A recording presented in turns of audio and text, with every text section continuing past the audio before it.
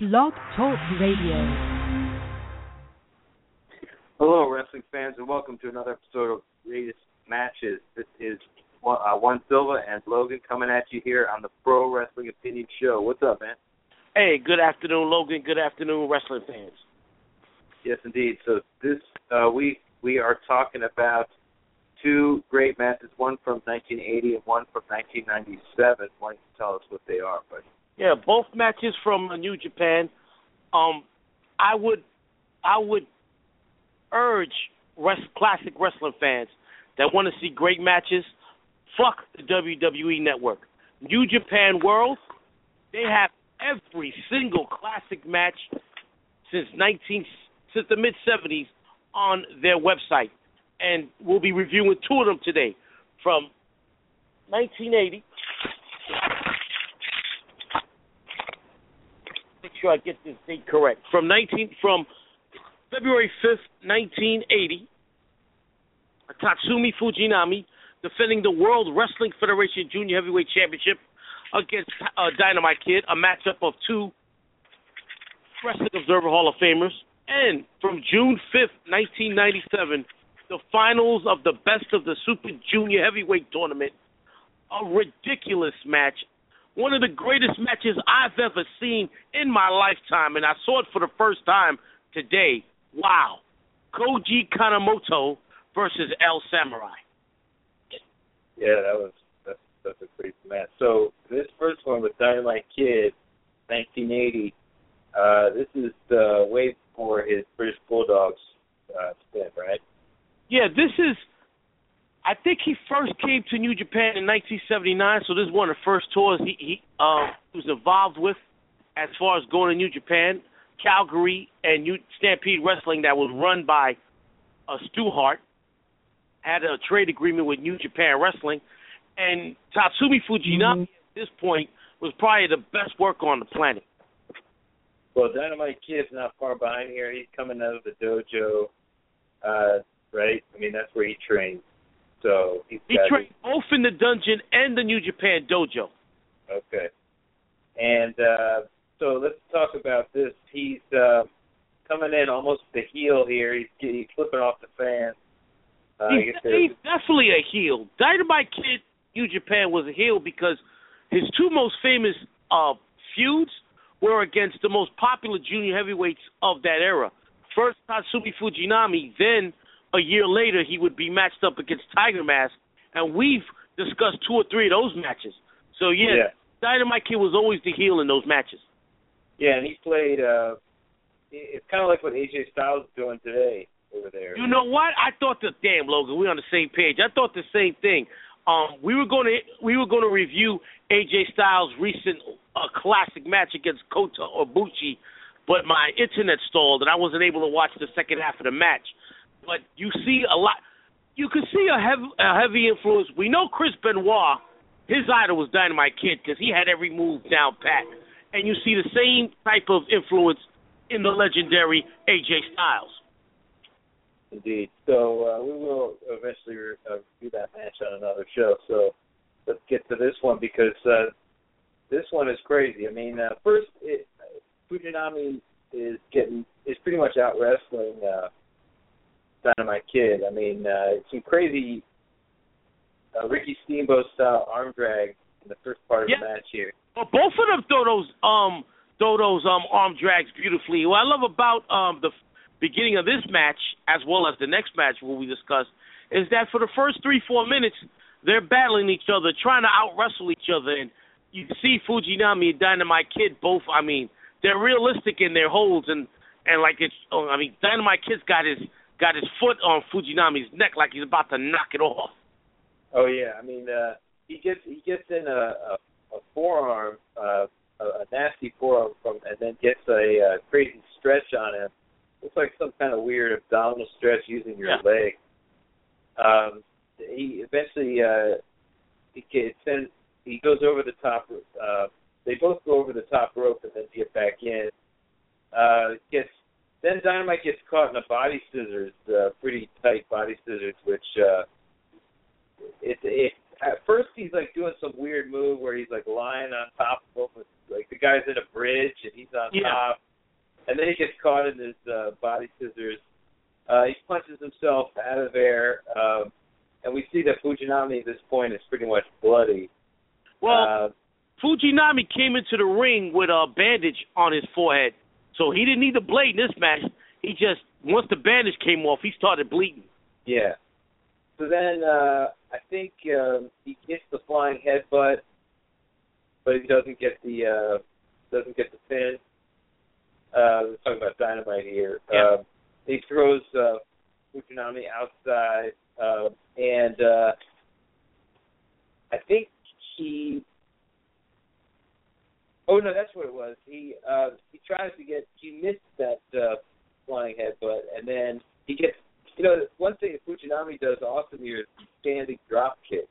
He can just Fujinami had one of the great drop kicks in the history of wrestling, and that standing drop kick was stiff, right in his face. So that sent him outside, and sent Dynamite outside, and then we see that I think Fujinami. Didn't Fujinami go for a dive and miss? Oh, that was a sick bump, Logan. He dives over the top rope and he smacks the concrete because Dynamite's not there. Right.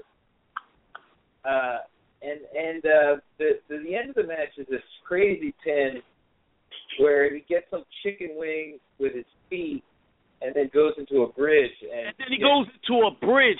Oh, my God. And he holds him down for the 3 count. And Dynamite Kid is so pissed that, he regains his heat by beating the hell out of Fujinami after the 3 count.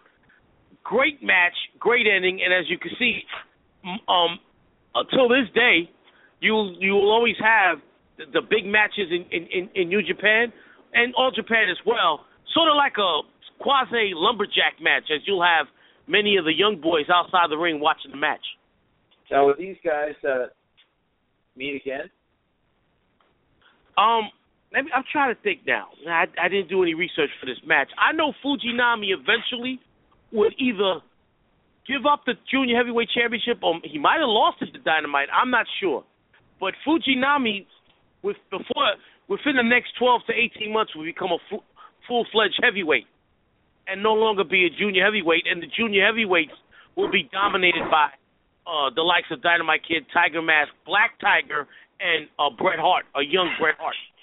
To talk about this junior heavyweight title, this is something that the WWF had in Japan. I believe the first WWF junior heavyweight title match was actually in the Garden. It might have been 1978. Fujinami beating perennial jobber Jose Estrada, and then he would, from time to time, come and defend the title in the United States. But the majority of the time, he would defend that title in Japan. So did they basically create the title for Fujinami? Well, at this time, New Japan and the WWF were partners. They did a lot of work together. They would send talent back and forth. The American, since the early to mid-'70s, Vince McMahon Sr. and Antonio Inoki had a business agreement. Yeah, so I looked it up on Wikipedia. The title existed from 1967 to 1985. 1985 is when the agreement between New Japan and WWF ended. Yeah, okay. The WWF at that time wanted to just be by themselves, isolationists. They was doing the wrestling war. They didn't want to deal with anybody but themselves. Yeah, and then in 1994, the championship belt was used as a trophy for the first ever Super J Cup, which was won by Wild Pegasus, i.e. Chris Benoit. So they actually gave it away in 94 at the in 1985. The WWF began recognizing their own WWF Junior Heavyweight Champion, no longer affiliated with New Japan.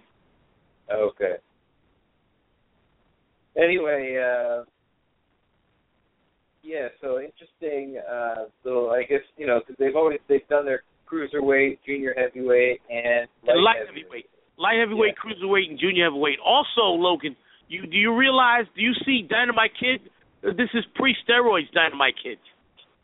It is, yeah. He's a lot smaller, but he's a lot more mobile, sure.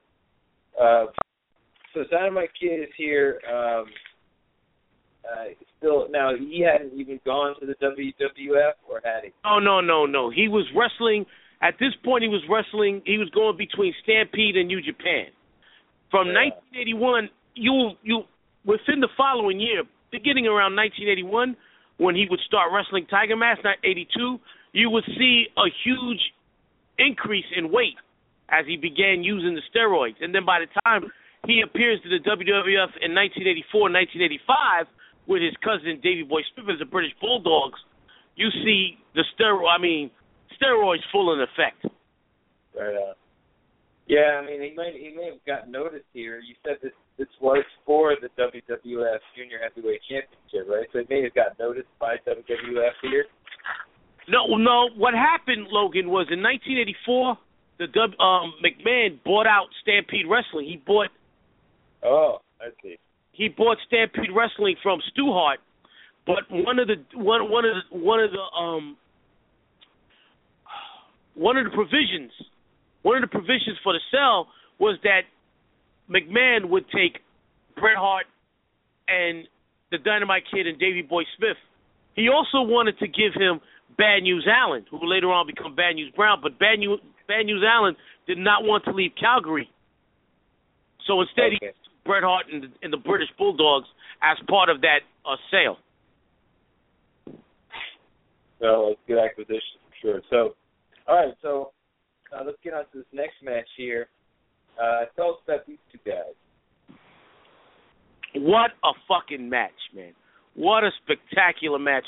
Koji Kanemoto had started his career as the new Tiger Mask.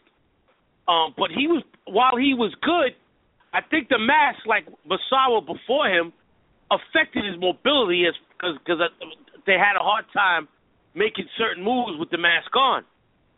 Once the mask came off, Kanemoto began a string of one spectacular match after another, and this was one of them.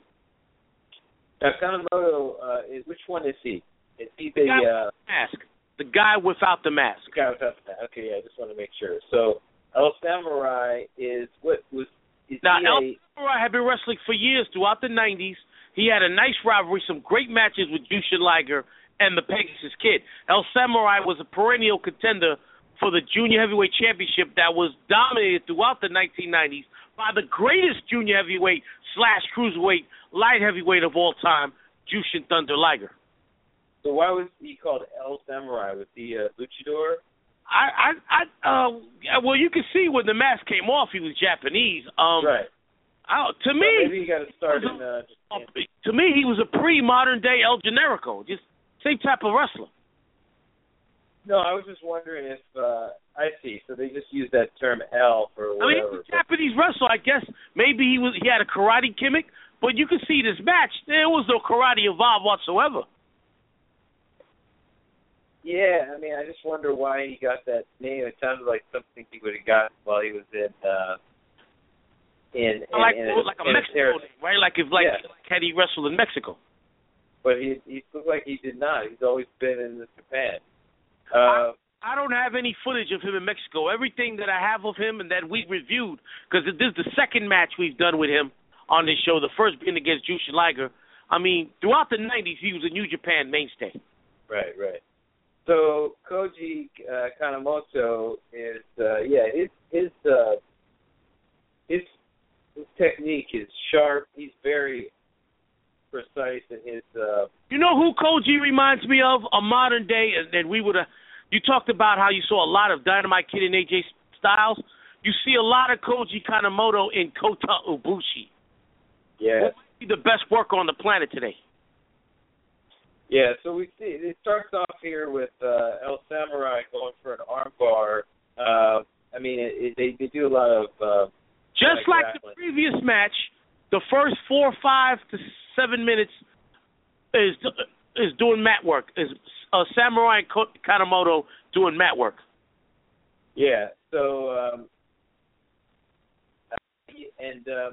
so El goes. Misses a knee on Koji. Koji takes advantage.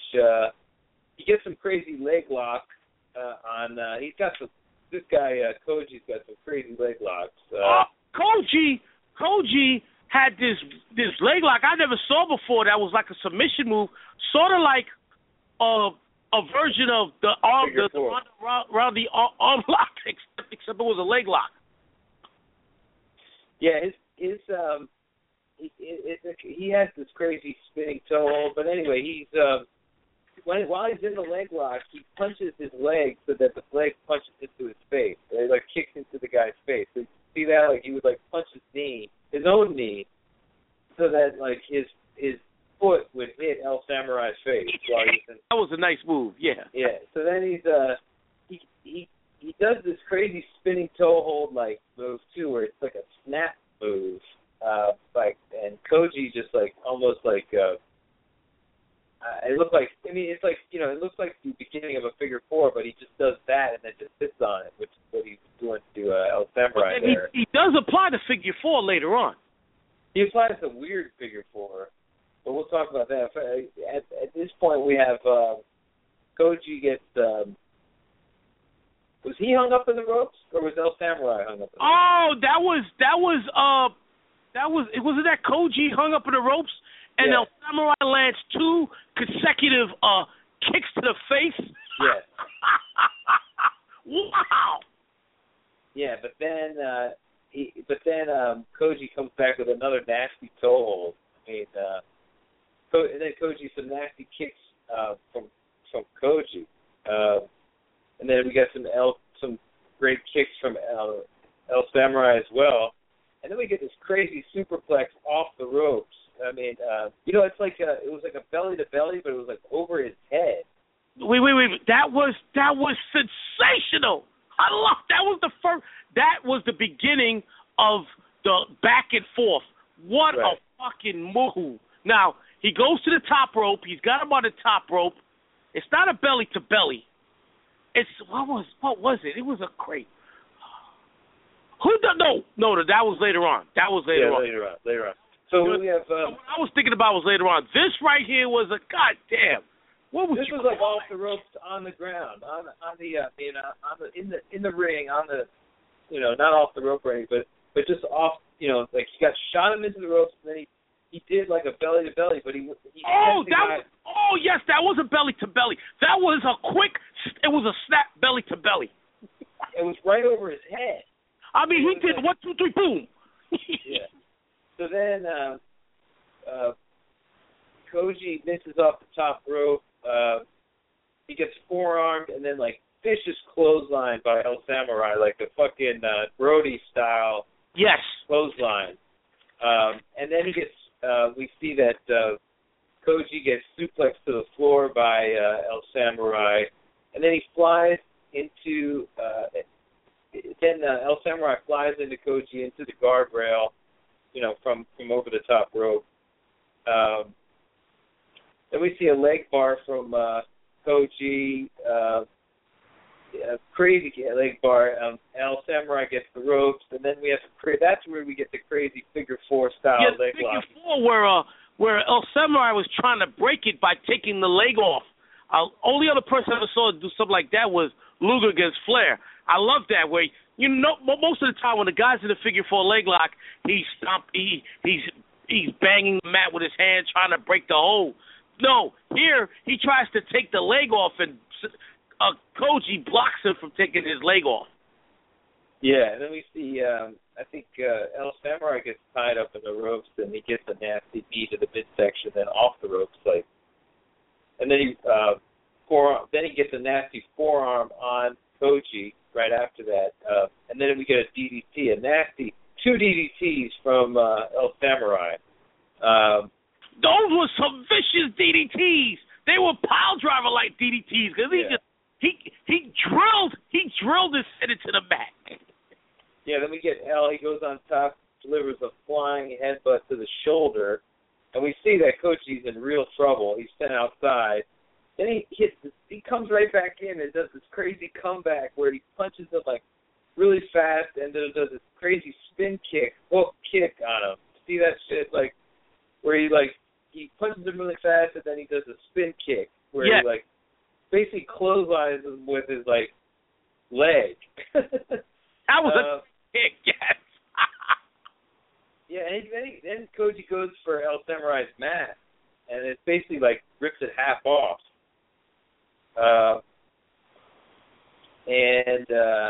And then we see this awesome move where Koji gets like a backwards Frankensteiner on El Samurai. That's called the Super Frankensteiner, where he does it backwards. He puts him on the top rope. You're thinking he's going for a belly-to-belly suplex, a belly-to-back suplex off the top rope. No, he leaps, puts his legs, locks his legs around Samurai's neck from the back, and does the Hurricane Rana. What a maneuver! Unbelievable. He lands it right on his head.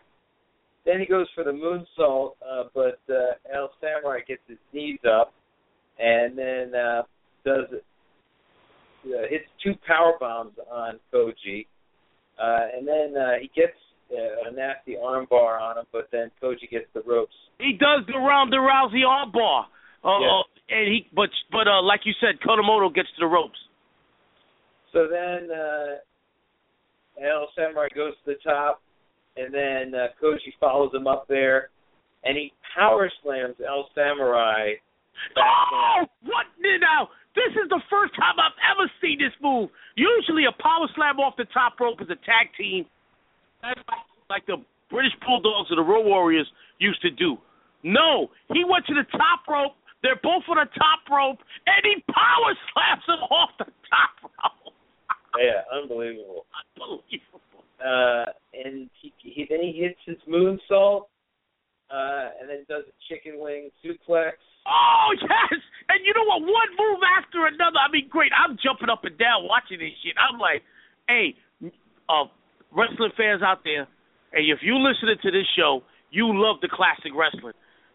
Subscribe to New Japan World, because they got nothing but matches like this. I had never seen this match before. And I'm like, I'm salivating. What a fucking move. What a chain of moves. Yes, the chicken wing suplex. Then we get this weird move where it's like a scorpion death drop. Oh, a scorpion death drop off the top rope. It's a scorpion death drop suplex. I don't even know what to call these moves. Scorpion death. I don't know what you call this, but I called it the same thing you did, Logan. A scorpion deathlock suplex off the top rope. And then I think he does 2 more scorpion deathlocks and gets the pin. El Samurai wins the tournament. Yeah, El Samurai, he looked like he didn't hit, he hit it off the top rope. It looked like he didn't hit it exactly how he wanted to. Then he tried to do it again from in the ring, and it looked like he landed him wrong again, and so he didn't do it again. But whatever, it was awesome. It was fucking ridiculous, man. Yeah. Unfucking believable match. I can't believe I never saw this match until today. What a great match. I was going through on the New Japan website. They got all the classic matches. So I wanted to dedicate this show to great New Japan matches. We had a third match we were going to talk about. We'll talk about next time on the show. But, I mean, this match was unbelievable. The psychology in this match was off the charts because it was, even though they were crazy moves, Logan, it was realistic. It came in chain of events. It wasn't like what they do today, one high spot after another with no reaction. These guys sold the moves. I mean, it was just ridiculous. Kanemoto and Samurai, probably the greatest matches of their career, and they both had great matches throughout the 90s. Yeah, man, it was definitely exciting, and you really thought that Koji was going to pull it out, but then El Samurai... Yeah, I thought Koji would win this match, but Samurai turned it around. Well, what? You had 3 never before seen moves. And I've been watching wrestling since 1981. I got hundreds of matches on videotape. I never saw 3 moves before seeing this match, ever. The power slam off the top rope, the Frankensteiner off the top rope from behind, reverse, backwards, and the scorpion death drop off the top rope. Oh, yeah, unbelievable stuff. That's what you see in New Japan. You always see these moves you don't even have names for. You know, it's like you just got to come up with your own You did hear the announcers go, DDT! DDT! And Frankensteiner! There you go. So here we go. What was it called before? They called it the Frankensteiner. It was called like before it was called the Frankensteiner. It was a Mexican term, the Hurricane Rana. Hurricane Rana. That's right, Hurricane Rana. Okay, so we got. I mean, just in terms of Japan, man, you just gotta get keyed into Japan. You're right. Get the network, but everything's on YouTube or fucking Daily Motion. There's a lot of stuff. But you see, slowly but surely, Logan, all these matches are leaving. There was other matches I wanted to talk about later on down, and they've been deleted from both Daily Motion and YouTube. They still have a nice number, but they used to have a significant amount of matches. New Japan, since starting their network, has done like the WWE. They have, chosen legal action with YouTube and Daily Motion, and little by little, all those matches are disappearing. Okay, well, it looks like in order to stay with this series, I would pay $7.99 a month in American dollars for that network. I mean, it's just phenomenal. Yeah, I'm gonna have to get it so that we can. You don't have to worry about shit disappearing. The whole shit is there, and once you order it, you could do a Google translation in English, and it has in alphabetical order each wrestler and their entire library. You click on Dynamite Kid, you get all his matches. You click on, and it's funny with Tiger Mask, they include every single Tiger Mask. So all 5 Tiger Masks is under one umbrella, under one listing. It's phenomenal. I think the guy with the most matches on the website is Tanahashi. You got all the great matches from the mid-'70s until today. Well, that's amazing. So, yeah, that's WWE Network, where they pick and choose. New Japan's entire tape library is on this website. That's beautiful. So, I'm going to have to get that so we can keep on checking out all these matches.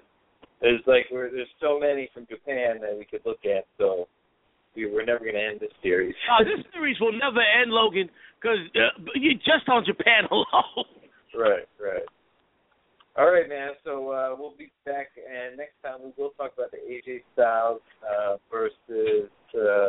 AJ Styles is. I mean, I cannot believe the WWE missed the boat on this motherfucker. And had the nerve to tell him when he was a free agent about 18 months ago when he left TNA.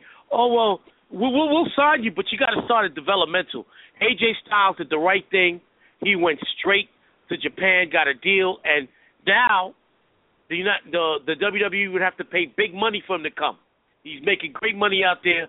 If I was AJ, I'd never come back. Just spend the rest of your career in Japan. I mean, because he's having a spectacular career out there. Don't do like Samoa Joe, who goes to the WWE. He's on fucking NXT. Get the fuck out of here. Yeah, this is from this year, right? Or is this April last year, April 5th? I mean, last month. I'm sorry, April 5th. Yeah, Kota Ibushi versus AJ Styles. We'll be talking about that next time. AJ Styles is the current IWGP World Heavyweight Champion. He's had over the last 18 months. He's had a spectacular run in New Japan. Spectacular, having one great match after another. And this match, oh, what a phenomenon! Ibushi's ridiculous, man. That dude is he takes a beat. Ibushi reminds me of Kenta Kobashi, where he just takes such a great beating in the ring. Yeah, he's awesome. So they're really reinvigorating and kind of bringing back. I mean, it's almost as good as it was in the 90s. New Japan is the best promotion on the planet with the best wrestling on the planet.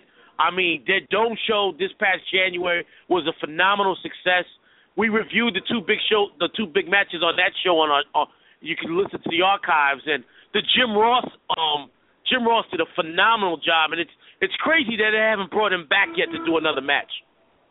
Well, what's interesting is that, that we had this period where the Japan kind of went down. Japan was about 10 years, Logan. You're right. And now it's kind of this resurgence, and MMA kind of totally failed in Japan. Well, MMA had taken over. Remember, Pride was huge. Pride was doing great. Then all of a sudden it died. Yeah. And MMA and wrestling were both dead, and now wrestling is back. And my understanding is UFC is trying to go to Japan to resurrect MMA out there, and I think that would be a great idea because there's a huge fan base out there. They are, but they like the Pride style stuff. They like the the pageantry of WWE and I mean of wrestling, but because MMA can get kind of boring, sometimes.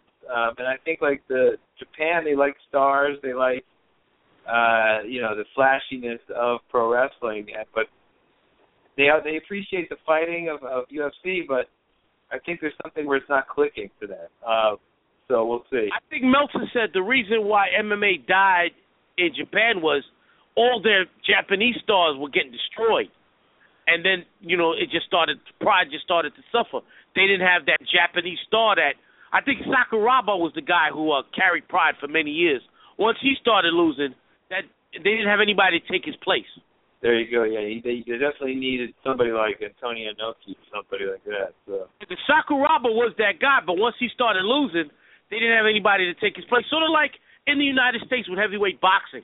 Once Lennox Lewis retired, you didn't have that great. By the way, you have two great young heavyweights that are going to dominate the heavyweight landscape in the next 10 years. We already saw Deontay Wilder. Last night in London, England, gold medalist Anthony Joshua knocked out Kevin Johnson in 2 rounds. Anthony Joshua, Logan, is the real thing, and he is better than Wilder. This kid is the real thing. We'll be talking about him in the future on our boxing program, but the heavyweight boxing is about to resurface and get rejuvenated as far as boxing goes. For MMA to rejuvenate, to be rejuvenated in Japan, you got to have that Sakuraba Inoki type star. They don't have that right now. Right. And you don't even have the WWF network anymore, do you? I did a free trial membership. It's garbage, man. Who the fuck with that shit? The only reason I get it, if I didn't have every pay-per-view on tape or DVD, I have every. The WWE's network is perfect for those people who don't have that footage. If you don't have those DVDs or those, and you want the pay-per-views, they have every single pay-per-view. That's fine and dandy. But in their vault in Stamford, Connecticut, they have millions of hours of videotape from almost every single territory from the 1970s on, and they give you a pimple of that ass on the network. They're being very stingy with it. And why the fuck do you have the tapes then? Well, you know what? No, you know why? Because they have to. You'll see when you watch these pay-per-views, they change the music. I mean, it's not the same. You're watching like. It's not work because they change. You don't hear another one bites the dust. No, they put some generic fucking music over JYD shit. Right. When the Road Warriors come in, you're not hearing Black Sabbath. No, you're hearing some other bullshit. So and when Dr. Death Steve Williams used to have Born in the USA, they changed that shit. Yeah, I mean, so many. Even Hulk Hogan, like they had when he used to come out to the Eye of the Tiger. No, you have him beating the Iron Sheik, coming to the ring to Real American when that song wasn't created for another 18 months. Right. I mean, this fucks with your memory, man, because you don't get the nostalgia. It's another reason why I'm glad I have every single pay-per-view on DVD and tape, videotape, because I have the original theme music coming down the aisle. Oh my God. Yeah, it makes. I mean, it's so stupid. So anyway, yeah. I mean, if you really want to get it like that, those have become real collector's items, like the DVDs that have the original music. Because now it's like everything's been changed around. I wouldn't be surprised if they even changed some of the promos and edit them and everything. And don't forget, Logan, and we reviewed some matches off the WWE Network where Jesse Ventura's commentary was completely erased. That's right. Ridiculous. All right, man. Well, we'll be back again talking more of the greatest matches, and this is the Pro Wrestling Opinion Show, so stay tuned. Thanks again, Juan. Later on, movie fans, we'll be talking about, and Logan, this might be the best movie we've ever seen yet. Stand By Me, we'll be talking about later today. Yes, indeed. Stand By Me, Stephen King. So check it out. Logan's Movie Reviews and SuperFriendsUniverse.com. Talk to you later, man. Talk to you later, big man. Later.